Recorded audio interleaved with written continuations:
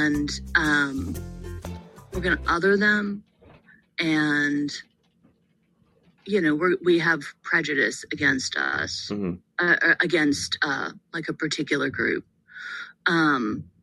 It's a polite way of saying that. Like, when you stigmatize people, you're just finding a reason to other them. Yeah, to group them other than you. Yep. Right. And so I think we need to kind of start calling it what it is that, people have certain prejudices against what they, people with mental illnesses.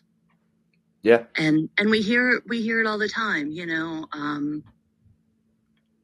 we were in Denver a couple weeks ago, and there are a lot of people who are living on the street. They just don't have homes. And I was reading a list of, people were asking on Facebook, one of the groups I'm in, they were talking about, I'm going to Denver, and I heard it's really dangerous there. And they were just saying, well, like, maybe there are a lot of people, who are homeless living on the street, but for the most part, they're going to leave you alone. But I think that, like, people use that as an excuse for being, I don't know, scared, whatever, instead of learning more about things. So I was excited when Cheryl said, yeah, let's talk about some myths surrounding mental health. And did you have one in particular, Cheryl, you wanted to talk about? I didn't, but what triggered or what prompted my wanting to talk about that topic is a reaction my son had to his first interaction with a severely mentally disabled person. We were at a conference, and he'd never experienced that before, and I did not even realize that. So he was staring at first and then very nervous. And he just kept saying, Mommy, I have to be careful. So that prompted a conversation between he and I about, what that is, what it might look like, that, just to allay his concerns and to help him to realize that that person is not going to hurt you. They need our compassion. And sometimes, even though they might not be fully aware of what's going on, they can sense if you are staring at them or looking, things like that. So it caused a time for education and a conversation that was necessary to have that I didn't even realize because he's just never been exposed to it. So that's what, made me think talking about stigmas and myths and debunking some of that that's associated with mental health is so important because we all deal with it, but not a lot of conversations are had about it by some. In this arena that we all work in, we talk about it all the time.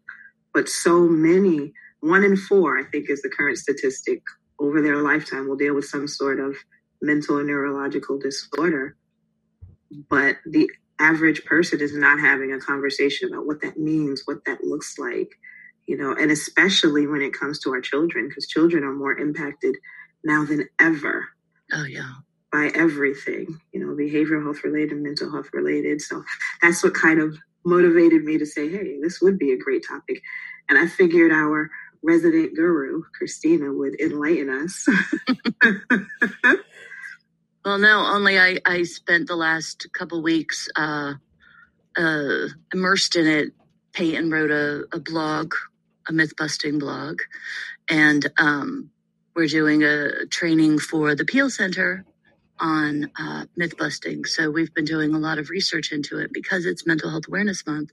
Certainly it's something that's on our mind. But I think that it's really important that we are careful the way we talk about things and the images that we see on TV, especially now because our children are more likely to experience anxiety and depression. We see those numbers really going up for numerous reasons.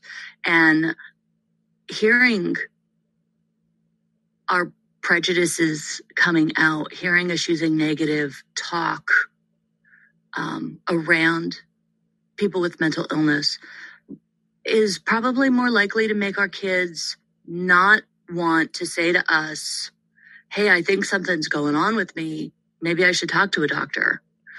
And we know that that's going to really cause really adverse reactions for them, because the sooner that they're able to get treatment, that could be talk treatment, that could be medication, that could be a combination. But we certainly don't want our children to kind of live in fear, like, oh my goodness, what's wrong with me? I better not tell anybody about that because I'll be made fun of or I'll be ostracized from my friends.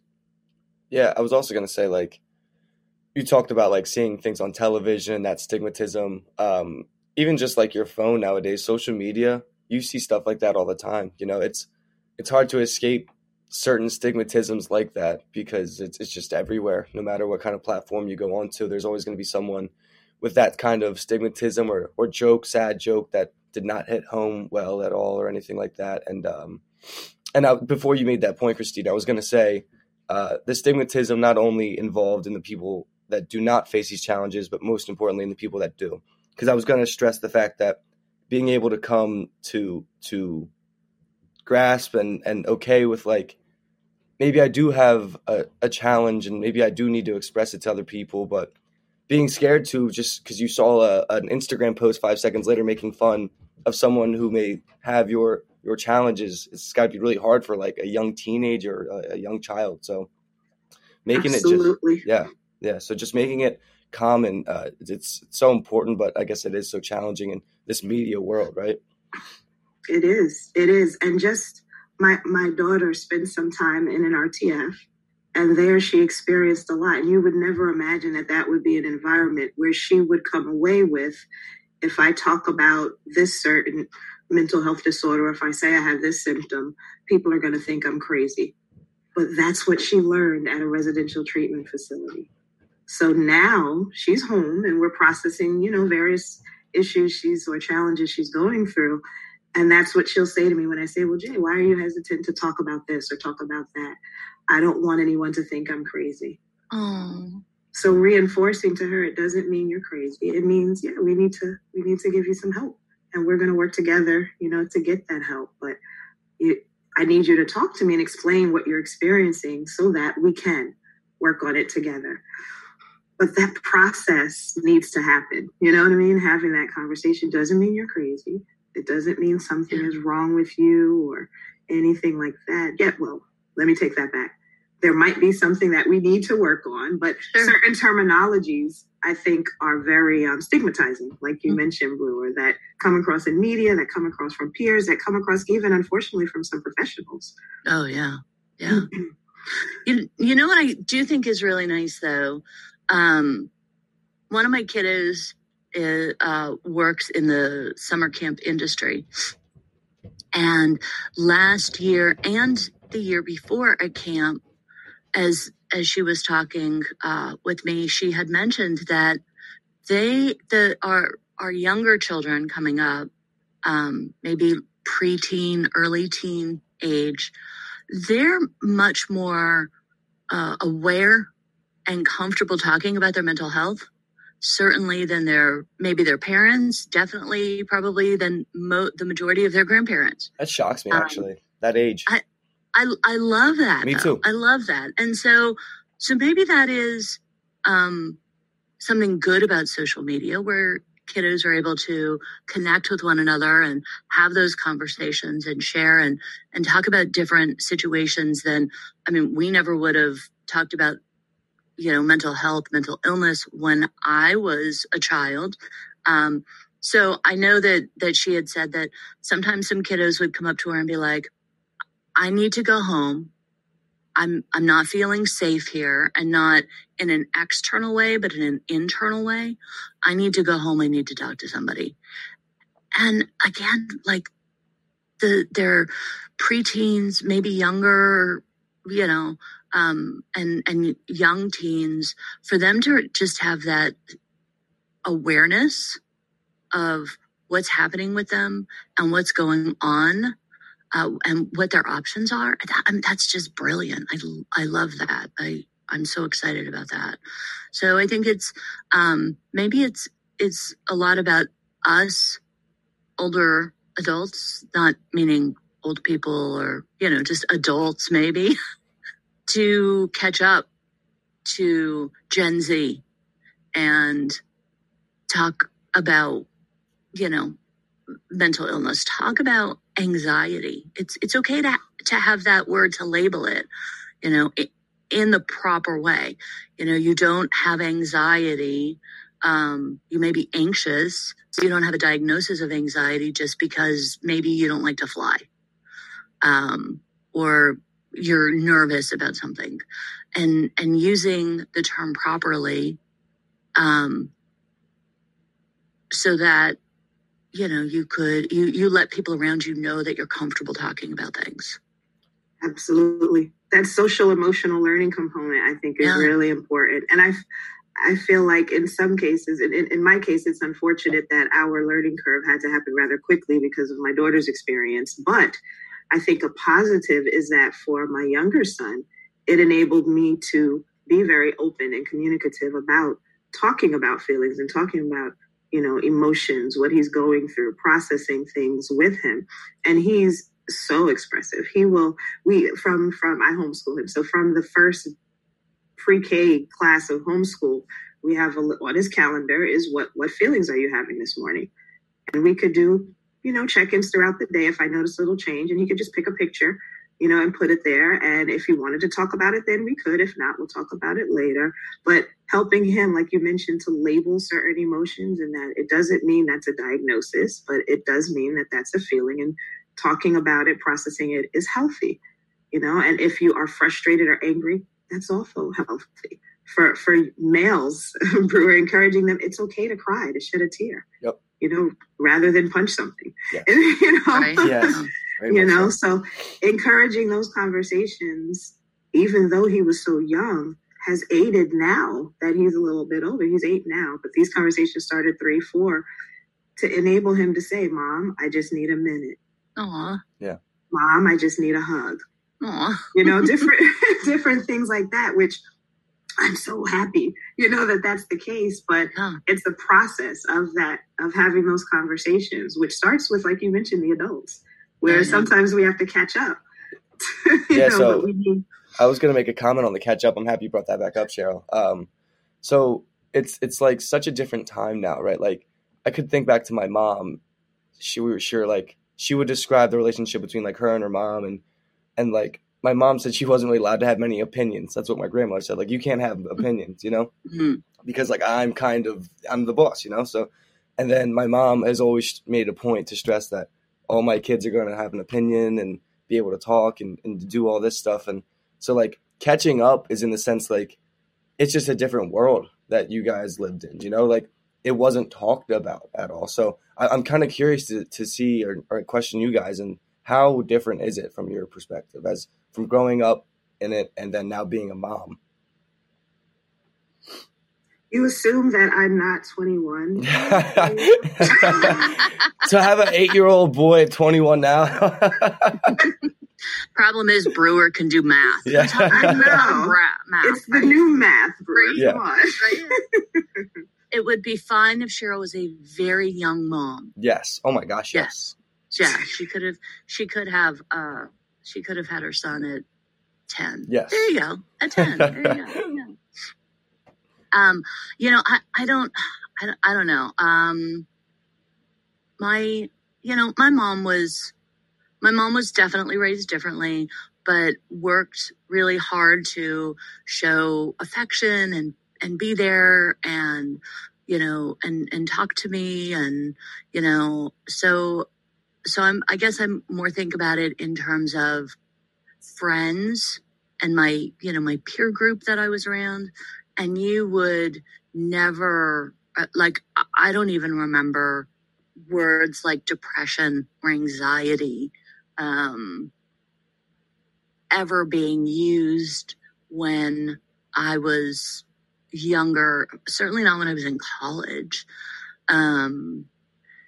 It would be something that people would say, and their voice would get really quiet. Oh, she has, she's not feeling well, if you know what I mean. Like we wouldn't talk about things like that out loud. Right. Like somehow saying them at a normal conversational volume would I disrupt don't know, the norm, end the universe. Yeah. Yeah. So it was nothing ever talked about. And even when, so all my children are adults now. Even when my kiddos were younger, it still wasn't necessarily something that was even accepted or talked about. And I love the fact that I hear the word neurodivergence more. And I love that because nobody has one particular brain type where we learn and we think and we exist the same way. And so the fact just that we have a label for that and a name for it, so we could talk about our different learning styles or how we process emotions or how we feel. I think that's great as a society. And again, I just think that people who didn't grow up like that, we have to be open to it's a different world and we just need to catch up. Yeah. It's true. I think I could echo what you're saying, Christina, because growing up in the late 70s, early 80s, there were extreme mental health scenarios talked about, but that was really it. Like the common terminologies now, anxiety, adjustment disorder, the ADD, all of those things, I don't remember ever hearing. I often talk about the fact that when I was growing up, no one had a peanut allergy or gluten allergy or anything, but nowadays it's commonplace. And I think it's somewhat similar in the behavioral health, mental health arena. I know my mom, when I was young, she worked in a special ed classroom, but the behaviors and the students in that classroom, like I said, were so severe. Yeah. You know what I mean? So that was my only frame of reference. Like most of them were wheelchair bound or, you know what I'm saying? Some very, very intense symptoms. So it is refreshing. And I guess a statement to the times that we live in that so much more knowledge is abundant, and that people can, even if there's not per se a diagnosis and they're not ready for that process as of yet, but there's so much information out there to learn about emotions and to aid people in figuring out how to navigate that journey until they are ready to maybe pursue a diagnosis. I guess there were extremes. So if you fit whatever someone decided was extreme enough of a diagnosis, or you had extreme enough of a need, then there were places maybe that people would go away to. And otherwise you were just kind of left figuring it out on your own. I think of my grandfather, a World War II vet, who did not talk about his experiences at war often. Occasionally he would say a word or two. A couple things that stick out in my mind, like him saying, his brother-in-law saying, "Hey, do you want to come hunt?" And his response being, I've killed enough things in my life. I don't want to do that. Yeah. So just those itsy bitsy little tiny, like the slit of the blinds that you can kind of look through. You get just that little slice of maybe what was going on inside of his head. And, he would struggle with, he was an alcoholic and but was a managing alcoholic, held a great job, whatever, which was probably pretty typical back then. So it is nice. There's a few people that I follow on TikTok, who one of them was in one of the most recent wars we were in as a medic and was injured, and talks about his like PTSD and his traumatic brain injury and how that will affect him moving forward. And so I just, again, the fact that people are willing to put themselves out there and talk about things, I think we need to recognize how brave that could be, because sometimes people are really, really, really mean. And especially for us to think about how we react, because our children are always watching. And if You realize that maybe in the past you were the person who was making the jokes or maybe behaving in a tone deaf fashion. There's nothing wrong with evolving and saying, I learned more. And when we know more, we do better. So to be comfortable having those kind of conversations. Yeah. That's a good point. I like that point because I know even for myself, like you both were talking about before, some of the off color, jokes we might see on social media, whatever, but I would reference myself as, oh, I'm being OCD. Yeah.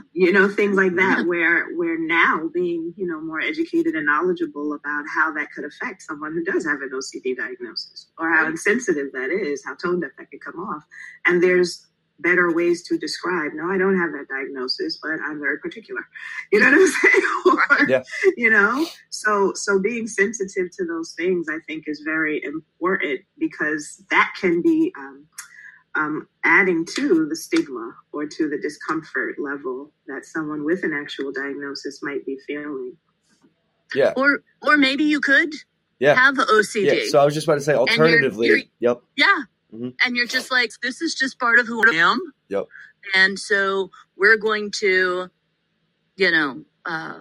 as your friend, as your coworker, as, someone who's around you, a family member, whatever, we're going to allow you to talk about that.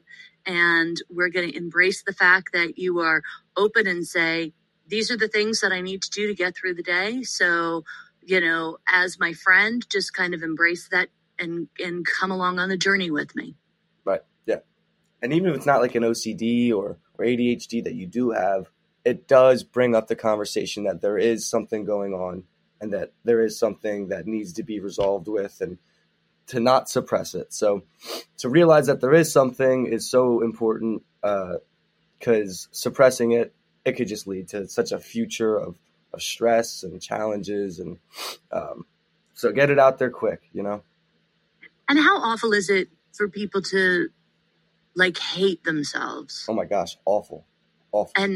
And just really feel uncomfortable. I never mind when I have a million thoughts and a million ideas of, oh, this weekend I should XYZ, and I'll message a friend and be like, hey, do you want to go shopping this weekend? Do you want to go to this concert this weekend? Do you want to do this or that this weekend? And I'm always really fine if they say no. Mm-hmm. Because, okay, so realistically, when the time comes to actually go, I'm probably not going to want to go anyway. Same. Right?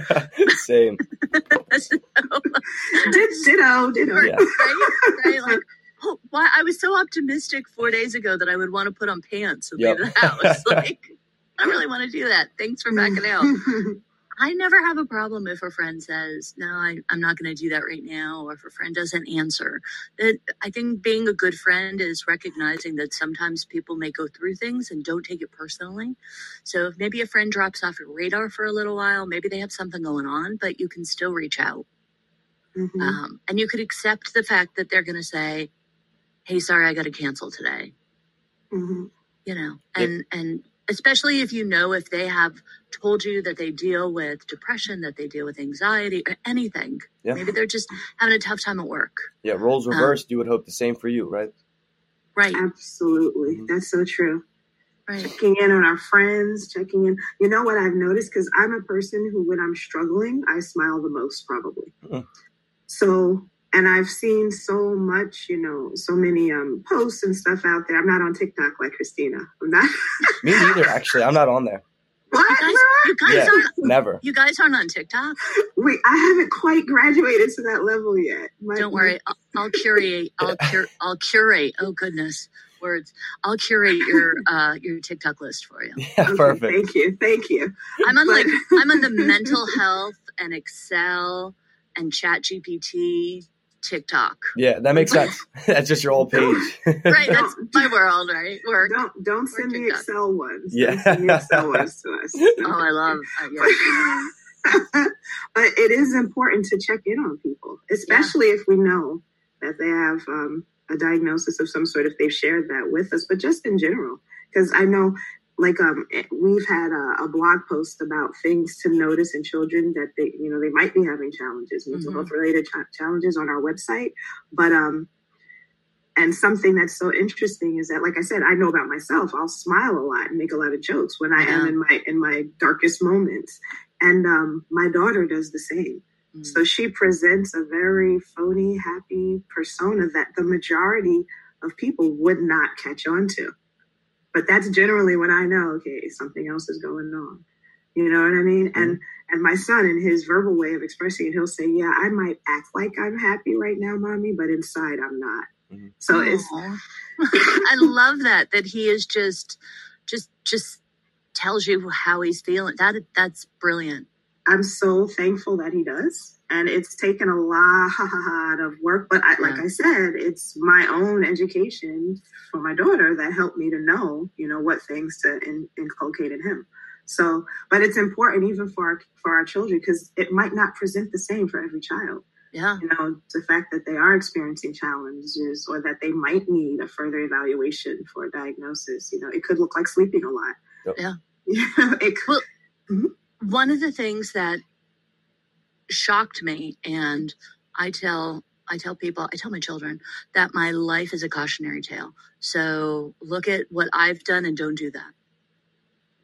So looking back on my parenting journey, I never realized that anger and irritability really are a major sign of like depression and anxiety. And I just think of all the times, one of my children would just for absolutely no reason just suddenly get like so angry or annoyed. And probably some of that was just being a teenager and having me as mom. But, just that anger is something that I never knew was a sign of anxiety or depression. And so, again, as parents, we learn. Our children are probably our greatest teachers. And so it's good to kind of be able to, again, like look back, and once you learn things, do better from them, share that information, have those conversations with people. So I'm on TikTok because I learned so much on it. I somehow have missed all the like dance TikTok things. People probably need to send me like, who should I be following to learn all the dance moves? Right.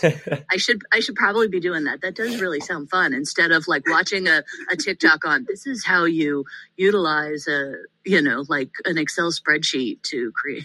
But it keeps you watching it. You're like, oh, how do you do Excel? You're like, what? That we do need to broaden your horizon. Even on Instagram, they have some really good dance ones. Like there's actually a group of fathers, I think they're in the UK, that dance to bring mental health awareness. No way. That's awesome. How do I miss those? How do I miss those? I don't know, but I meant to forward it to everybody, because it's a pretty cool concept. And their dancing is so cheesy. Sorry, guys. Oh, I love it. But, sorry, guys. If you're listening, I'm sorry. No, if you're listening to our podcast. But it's got me, checking it out and watching it, because and it's a really good concept to bring attention. Our next staff retreat will be dancing to bring awareness to mental health. I'm sure Peyton would love that. Peyton would love that, and I also want you to know, Peyton, Brewer, that I'm going to totally throw you under the bus. When I talk to Peyton, I'm sure it's going to be in a few minutes, I'm going to be like, hey, you know what your brother said you should do? Yeah, he said you love to dance in videos. Yeah. So be careful when you see her this weekend. She might not be like, oh, yeah. This is what happens when you work with family and friends, right? That is it. I mean, I just love the fact that people are so much more aware of mental health and talking about it and just making it so much more acceptable. But there are a lot of people who aren't. So I think that's where it becomes our job, when someone makes an off-color comment or an off-color joke, to approach them with kindness and be like, yeah, like that's not so funny. Or why is that funny? Ask them genuinely out of like curiosity. Why is that funny? And And just no one in the group, if you challenge somebody who's making jokes like that, nobody in the group may say, oh, hey, thanks for doing that. But there may be people listening who now know that you're an okay person to talk to and to reach out to. And I think that that's really important. It's making other people comfortable. Yeah. And I think that's the whole point of this, right? It's making it the norm. Once something becomes the norm, there is no issue for double thinking or getting in your head about it. I didn't think differently about grabbing water this morning. That's the norm, and no one else around me would think differently. No one else should think differently. If I go, hey, brother, I'm having a rough day. Something's not going on up here that should be going on. Maybe I just need some time to myself. In some hemispheres, that's not norm. It should be, and that's a sad truth. But we could do so many things, like we said, with social media, with other forms of media, or just with ourselves to make it the norm, to rid all these myths and these stigmas. And I think a step in the right path is what we're doing today, right, is talking about it. And if you listeners at all would like to comment or question on it, please hit us up at PA Parent Alliance Family.org. We have tons of ways to contact us on there. And that's all I got to say. You guys have anything else to comment on? No, just happy Mental Health Awareness Month. Yes. And keep talking about your mental health, both good, bad, and otherwise. That's it. Thank you for listening.